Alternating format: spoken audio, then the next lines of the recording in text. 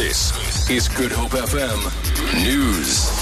The case against the 24-year-old man accused of killing Defence Minister Nosiviwe-Mapisa-Nqakula's son is set to resume in the Johannesburg Magistrate's Court today.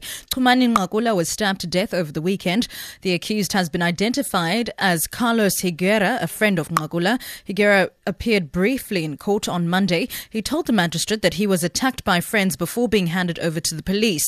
23-year-old Nqakula was the son of Defence Minister and former Cabinet Minister Charles Nqakula. Police watchdog IPID will appear before Parliament's Police Committee in Cape Town today to explain officers' conduct in the killing of a suspect as well as reacting to recent student protests. Committee Chair Francois Bickman summoned IPID to account for the fatal shooting of a suspected robber in Krugersdorp, west of Johannesburg. 4 police officers have been arrested in connection with the shooting of Khulekani Mbanza. Zaylene Merrington reports that IPID will also be asked to explain the police's conduct during recent protests at universities. 2 weeks ago, hundreds of protesting students barged through the gates of Parliament, a national key point. They were protesting against the proposed fee increases at tertiary institutions next year. Police had to fire several stun grenades to disperse the crowd. SAPS will have to explain to the committee how they managed the student protests, while IPID must discuss possible complaints arising from these protests. Meanwhile, the committee is also expected to present its draft report on the probe into the conduct of senior SAPS members in showing public support for the suspended National Police Commissioner, Ria Piecha. Zaylene Merrington, SABC News, Parliament.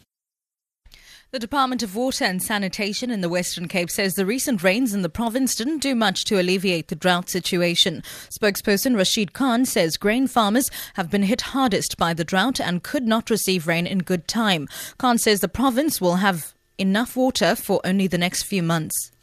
The inland, where we have our dams, like in the mountain areas of for the supply to the city of Cape Town, etc., and Paarl, Stellenbosch, West Coast, those did not receive the rain, and that is just unfortunate. So the status quo is that we have about 3/4 full dams, with the result that the dam levels are still quite worrisome in terms of the next season. But for this season, we will be able to manage.